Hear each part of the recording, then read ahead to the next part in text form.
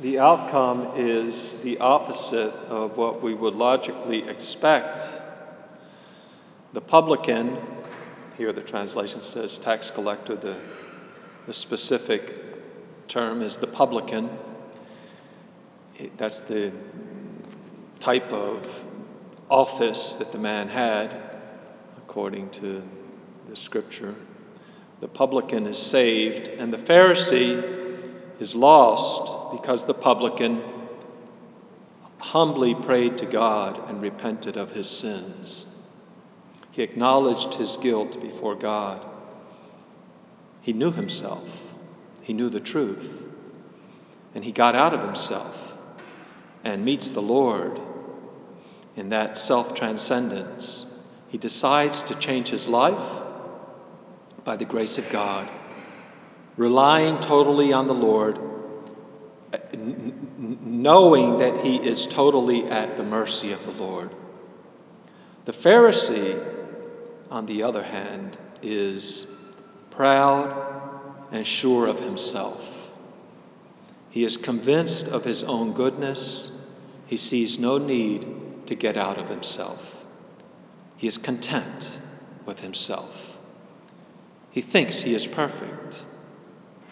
He needs his real need, he needs confession. That's the grace of the confessional. And the nature of the confessional is to accuse yourself. You don't say, I've done this good thing and I've done that other good thing. You tell the evil that you have done. And if you think you have no evil, St. John says, confess that you are a liar and the truth is not in you. You can be sure of that. If you think you have no sins, just tell the priest, Father, I am so self-deceived. Forgive me for being a liar. I made God a liar. Because we all need him. We are all totally dependent on him, especially the one who can't see his own sins. He's the most blind of men. Remember the adage of the Delphi, know thyself, was the greatest wisdom of the ancients, to strive to know oneself. The man who thinks he has no sin, he needs to talk to a spiritual director, a man who knows the Catholic faith well and can explain it to him. He needs to talk to others, especially those who live with him, especially his spouse, to listen to them. He needs to learn to listen to them. And he needs to learn to pray above all. Notice the prayer of this man here. He says,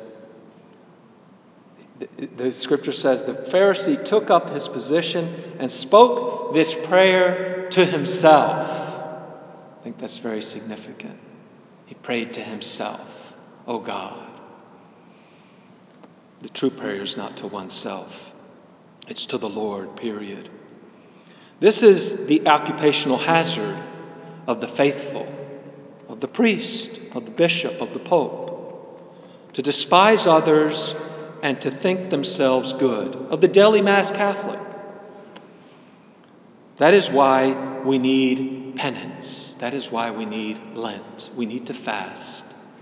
Notice that the Church has put the repentance of the publican right in the liturgy of the Church, right at the beginning of Mass. Mea culpa, mea maxima culpa. The beating of the breast of the repentant publican, the sinner who becomes a saint, because he acknowledged that he needed God.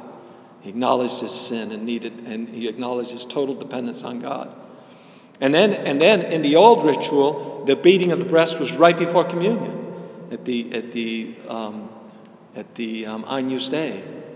Miserere nobis, miserere nobis, miserere nobis. The priest had to hit his breast again right before receiving the Lord.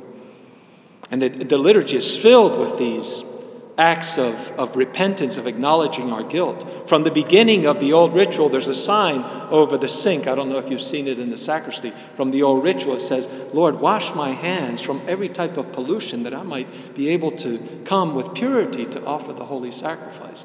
We've done away with those washings as if they were something superfluous. They're very essential. We need to get back to those washings. Here's a funny thing. I considered a few years ago that when Pope Francis called a year of mercy, I said it seems a little backwards to me. It seems we need 10 years of penance before we celebrate a year of mercy. We need to acknowledge our sin. And the Lord, the irony of it, the Lord in his good humor gave us a whole year of penance and closed our churches for 3 months. And we're still walking around like lepers. The Lord it's great to consider what the Lord does with us. He shut us up all in our houses like a bunch of monks. We need penance, friends. We need to fast, to acknowledge that we are totally dependent. Just skip a couple of meals. We eat too much. Well, if you're too skinny and you're too old, okay. But even if you're old and you have plenty of extra like I have, skipping a meal is the greatest thing you could do to pray. Because it makes you feel in your stomach how much you need God, how much you depend on him. And you start to learn the truth and become honest with God, especially in our well-fed age, to see how much you depend on his mercy and need him.